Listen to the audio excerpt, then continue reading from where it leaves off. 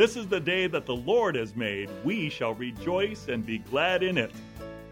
Hi, my name is Dr. Lou Diaz, pastor of Butte Bible Fellowship located at 2255 Pillsbury Road in Chico. And I'm providing inspirational teaching for you from God's Word each week. Listen to my weekly radio program, Encouraging Words with Dr. Lou Diaz, at 10 a.m. on Saturday or 10 a.m. on Sunday. If you would like to hear my current message series, you may call Butte Bible Fellowship at 530-892-0521. All right, we're turning to Jonah. This series is entitled Man on the Run, because chapter 1 talks about Jonah running from God. He was told to go to Nineveh, and instead he went the opposite direction toward Tarshish. Also, chapter 2 is running to God. When he's in the belly of the fish at the bottom of the ocean, he repents and turns back to God, so he ran to God. And then chapter 3 is what we're looking at today. He's running for God because he's finally preaching to the Ninevites as he was asked to do the first time. And then chapter 4 is running behind God because God had compassion and forgave the Ninevites, and Jonah wasn't quite there yet. He felt they weren't deserving of forgiveness and didn't understand the concept of God's compassion and God's grace. So, to summarize what we've covered so far, Jonah 1, running from God, 4 things in Jonah 1. Obedience is doing what God wants. Disobedience is finding a way to rebel, as did Jonah. Pain, which is the storm that God sent, is God's megaphone to warn us. And discipline is God's loving provision. Chapter 2, running to God, when he's in the belly of the fish at the bottom of the ocean, he ran to God, and we run to God in 4 ways. We pray to God, we focus upon God, we rely upon God, and we surrender to God. That's where we've been so far. Now, running for God, Jonah chapter 3. 3 simple points from this chapter of 10 verses, and they are these. We are to obey the word of the Lord. We're to tell people the word of the Lord. And then we're to leave the results up to God. Some of you know about Campus Crusade for Christ, which is now called Cru. And they have a definition for witnessing. Witnessing is taking the initiative to share the gospel in the power of the Holy Spirit, leaving the results up to God. That's a great definition of witnessing. The Bible says, let the redeemed of the Lord say so. We should speak the message of the good news of forgiveness of sins through faith in Jesus Christ. So first, let's look at this. Obey the word of the Lord. It says in Jonah 3, 1-3, then the word of the Lord came to Jonah a second time. Go to the great city of Nineveh and proclaim to it the message I give you. Jonah obeyed the word of the Lord and went to Nineveh. You remember at first he disobeyed and went the opposite direction. Why? Because the Ninevites were a violent people. They tortured their people that they defeated, and they were known for their sadism and for their ill treatment of others. And they were number one enemies of Israel. So why would a prophet of Israel go to the enemy people and preach repentance? He wants them to be judged. He wants them to get their just deserts. But this time, after being humbled and listening to the Lord, the second time he obeyed the word of the Lord. Now, Jesus told a story. He said there were 2 men. And I want you to answer this question. Who or which one of them did the will of God? One man was asked to do something, and he said, "Yes, I'll do it." But he didn't do it. The second man said, "No, I'm not going to do it." But he ended up doing it. Which man did the will of God?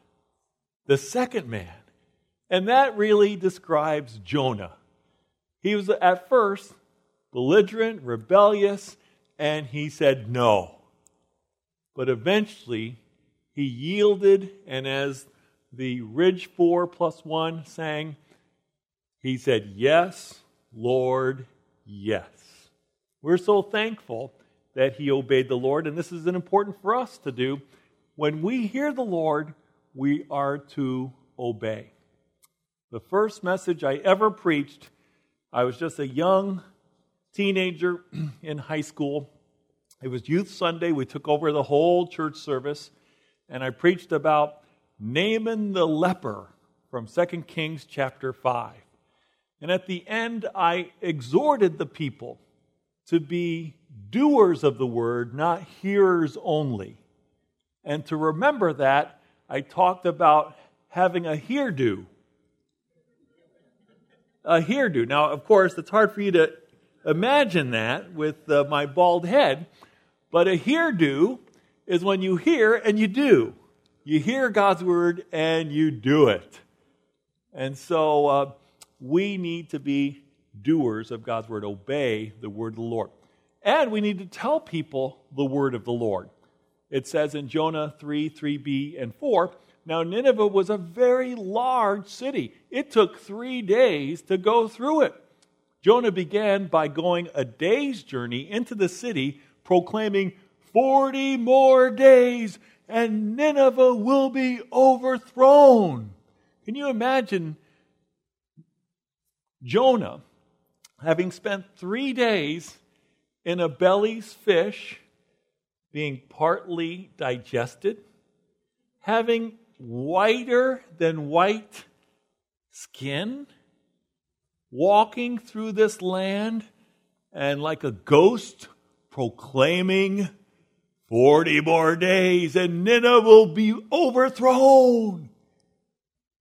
That's an incredible message. And it was a message ordained by God for him to preach. You and I have an important message that we are to share.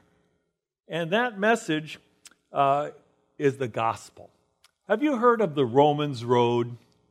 The Romans Road is something worth writing down and memorizing or laying out for your friends and relatives, your neighbors and associates. It starts out with Romans 3:23. For all have sinned and fall short of the glory of God. We've all sinned. None of us match the holiness of God. We've all broken one or more of the 10 commandments. We're all guilty before God. None of us is perfect. Romans 6:23a says the wages of sin is death. What we get paid for in terms of our sin is eternal death. That is separation for eternity from God in hell. But the good news is the second part of Romans 6:23. It says the gift of God through Jesus Christ is eternal life. So we can have eternal life. We can be forgiven of our sin and receive eternal life through faith in Jesus Christ. And Romans 5:8 tells us that while we were yet sinners and we were enemies of God and ungodly, Christ died for us. That's the grace of God. Did you and I do anything to deserve it? No, we didn't. Just as the Ridge 4+1 sang, who am I? Who am I to deserve the Son of God dying on the cross in my place? None of us deserve that. But God, out of His grace, chose to provide forgiveness for us if we'll only look to the Son, if we'll only look to Jesus and trust Him for our salvation. And then, what do? When we hear this gospel, we're to confess Jesus as Lord. Romans 10:9, if you confess with your mouth and believe in your heart that Jesus rose from the dead, you shall be saved. All who call upon the name of the Lord shall be saved. And Romans 5:1 tells the result. If you'll confess Christ and trust in Him and receive Him as your Lord and Savior, you will have peace with God through faith in Christ. Romans 5:1. This is the Romans road, and it's just one example of how you and I have been commissioned by Jesus to share the gospel. It's called the Great Commission. It's in all 4 Gospels and the book of Acts. Go and make disciples of all nations, baptizing them in the name of the Father, Son, and the Holy Spirit, teaching them all that I have taught you, and lo, I am with you always to the end of the age. We are ambassadors for Christ, and we need to take the initiative to share the gospel in the power of the Holy Spirit and leave the results up to God. Now, what happens? We hear the word of the Lord, we then and obey it, and then we tell the people the word of the Lord, and we leave the results up to God. Watch what happens. And I want to focus in on one key word. The key word is sackcloth. Now, why do I want to focus on that word sackcloth? Because it's going to be mentioned 3 times in these 3 verses, verse 5, 6, and 7. And watch who wears the sackcloth. What is sackcloth? Sackcloth is like wearing a garment made out of sandpaper. It's like wearing a hair shirt, that is a rough burlap kind of thing with stuff that scratches you. And why do you wear sackcloth? Because it's symbolic that you are repentant. You're sorry for your sins and you want to turn from them. That's why you wear sackcloth. When you grieve or when you're turning from your sin, you put on sackcloth. And then to make it worse, you take ashes and you pop that on your head. Sackcloth and ashes is symbolic of repentance, of saying, I am broken. By the way, Jesus said, blessed are the poor in spirit, for theirs is the kingdom of heaven. Blessed are those who recognize that you are spiritually 100% bankrupt before God and you need Jesus to save you. And that's an amazing thing, that the Spirit of God worked in the midst of the violent, evil, wicked Ninevites and granted them repentance. So it says the Ninevites believed God. A fast, that is, they cut out eating food. A fast was proclaimed, and all of them, from the greatest to the least, put on sackcloth. When Jonah's warning reached the king of Nineveh, he rose from his throne, took off his royal robes, covered himself with sackcloth, and sat down in the dust. This is the proclamation he issued in Nineveh. By the decree of the king and his nobles, do not let people or animals, herds or flocks, taste anything. Do not let them eat or drink, but let people and animals be covered with sackcloth. Okay, who's wearing sackcloth so far in Nineveh? Everyone from the greatest to the least, the king, all people, and all animals. Were they serious about repentance? The answer is yes, they were. Now I can go into some incredible historical details of all the things that were going on in Nineveh that got them ready to repent. Did you know that shortly before this white, ghost-like prophet came and preached repentance, and that it was 40 days countdown to their destruction, that there was a solar eclipse? And back in that day, a solar eclipse was a bad omen. It meant like the end of the world. Plus, they were vulnerable to attacks, and they had received several attacks. Plus, there was a famine in the land after the solar eclipse. In other words, they felt the pressure that they didn't have much time left. They felt they were doomed. And then to have this stranger come from Israel and talk about his God, saying he's going to wipe you off the face of the earth. All this converged together, and they believed. They believed God. They repented. They stopped eating food, and they wore sackcloth, symbolic of their grief over their sin.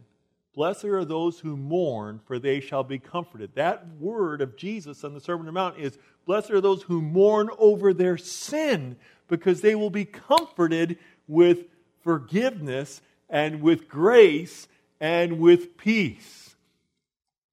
We need to mourn over our sin in order to appreciate the grace of the gospel.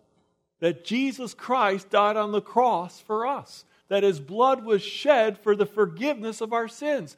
That He rose from the dead that we might have new life in Him. Until we see the dark backdrop of our sin, we cannot appreciate the glory and the light of God's grace and forgiveness.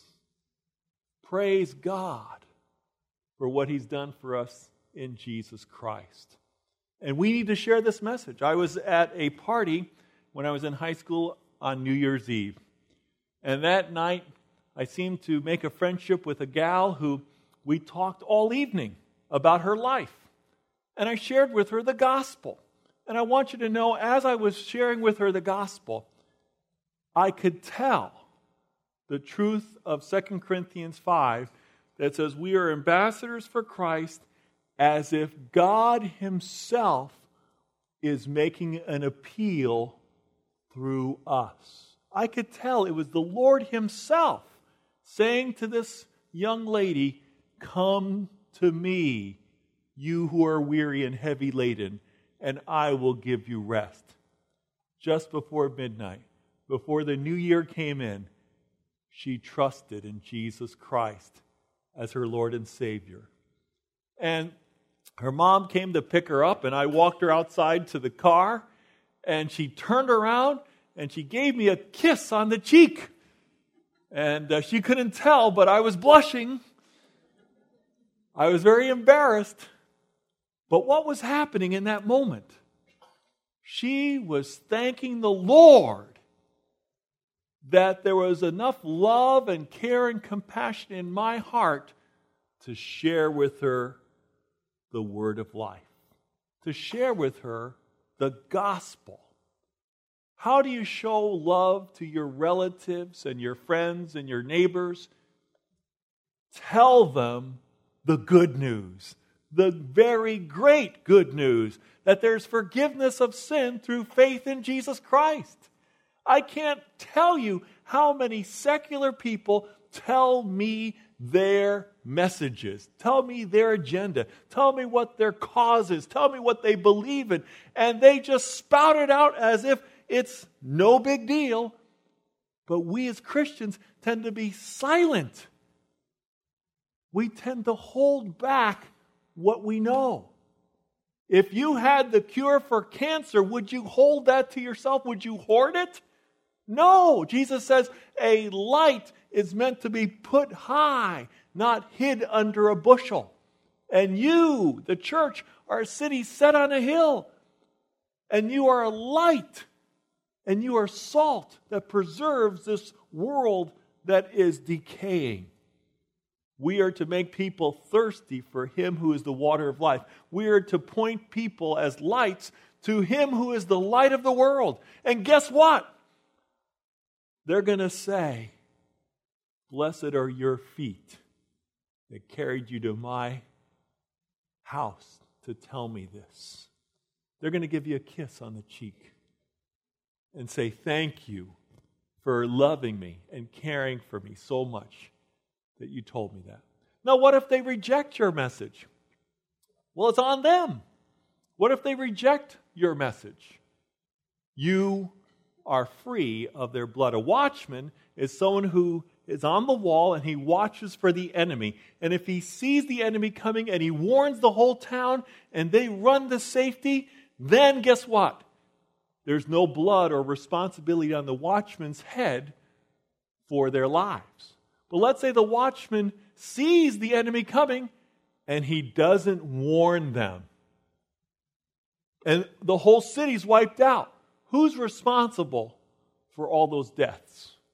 The watchman on the wall who failed to tell the message. I'm not trying to guilt you. I'm trying to tell you clearly that the gospel has been entrusted to the church to share. We have been given faith in order to give our faith away. And the gospel has not been given to the Kiwanians. It hasn't been given to the Lions. It hasn't been given to the Elks. It hasn't been given to any social or civic organization. The gospel of Jesus Christ has been given to the church. We are entrusted with the gospel not to hoard it to ourselves, but to share it with others. I'm calling 2020 the year of evangelism. This is the year I want to see people radically saved by the power of the Holy Spirit. This is the year I want to see prodigals running in droves into the Father's arms. This is the year I want to see people supernaturally touched by and healed by God to His glory. And none of that's going to happen if we do not open our mouths, if we do not step up and step out and pray. None of that's going to happen unless there's a revival. Now watch this. This is a secular king of a wicked nation turning to God, and his decree says this: let everyone call urgently on God. Revival's not going to happen until we're desperate and we cry out urgently to God. Let everyone call urgently on God. Let them give up their evil ways and their violence. Who knows? God may yet relent and with compassion turn from His fierce anger so that we will not perish. Jonah 3:10 tells us the result of Jonah sharing the word of the Lord. When God saw what they did and how they turned from their evil ways, He relented and did not bring on them the destruction He had threatened. Praise be to God. He's a compassionate God. He's a forgiving God. He is a God of amazing grace. Did you know that the United States of America is under judgment? We deserve judgment. We deserve to be wiped off of the face of this earth. All the abortions that we have, all of the evils that we have. And it's only because the church has prayed and witnessed and shared that there's been a delay in that judgment. But the doomsday clock is almost at midnight. Jesus said, work, for night is coming when no man can work. And we in the church need revival. Revival is when Christians are so returning to the Lord that they live the Christian life as it was meant to be lived in the power of the Holy Spirit. And when Christians really live as Christ-like followers, then the non-Christians see what Christians are supposed to be like, see what the church is supposed to be like, and there's a great awakening. All these non-Christians come to know the Lord because they now see what Christians, Christ followers, really look like. We need revival because there's not much of a difference between Christians and non-Christians today. Why should I become a Christian? It means I have to go to church every Sunday and I have to get up early on a Sunday morning. I don't want to become a Christian for that reason. Well, Christianity is not about that alone. It's about new life. It's about a vibrancy of drinking from the fount of living water and knowing Him who loves us with an everlasting love and enjoying His peace and having a sense of purpose, being set apart for God's assignments. The Christian life is so much more. We need revival. We need to obey the word of the Lord. We need to tell people the word of the Lord. And we need to leave the results up to God. Now, isn't this interesting? We've just spent all this time in Jonah chapter 3. And Jonah chapter 3 can be summarized in one verse. And that verse is 2 Chronicles 7:14. If my people, this is the Lord speaking, if my people who are called by my name shall humble themselves. Remember the Ninevites? They put on sackcloth. The king sat in dust. They did not eat. They humbled themselves. If my people who are called by my name shall humble themselves and pray. They prayed urgently to God. And they sought His face. And they turned from their wicked ways. God is saying, this is a condition. If you will but do these 4 things, humble yourself, pray, and seek my face, and turn from your wicked ways, this is what I'll do. These 3 things I'll do for you. I will hear from heaven. I will forgive your sin. And I will heal your land. We need revival. And revival comes through repentance, acknowledging sin as sin and holiness as holiness. Billy Graham said, I don't care what you call revival. Revival is a new obedience unto the lordship of Christ. A new obedience unto God is revival. And we need that. I'm asking you to respond to this message, this preaching of Jonah 3, by praying one of these 2 prayers. This is called Selah. This is a time to reflect and resolve, to think about what you've heard and make a decision. And here's what I'm asking you to do. You can pray that first prayer or that second prayer, or both of them. It says, I humble myself, pray, seek you, and turn away from my sinful ways. Lord, forgive me and wash me clean by the blood of Jesus, who died upon the cross in my place. I receive your gift of eternal life, made possible because Jesus rose from the dead. Jesus, you are my Lord and Savior. If that prayer reflects the desire of your heart, would you pray that? And maybe you've been a Christian for a long time and you need to just lay it out. Lord Jesus, I want to obey you, tell others about you, and trust you to save the lost and revive your church. Do you need encouragement?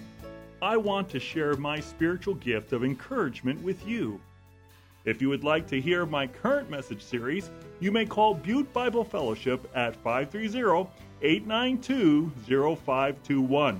Call Butte Bible Fellowship at 530-892-0521 to find out how you can connect with our weekly worship services and faith-building messages from God's Word.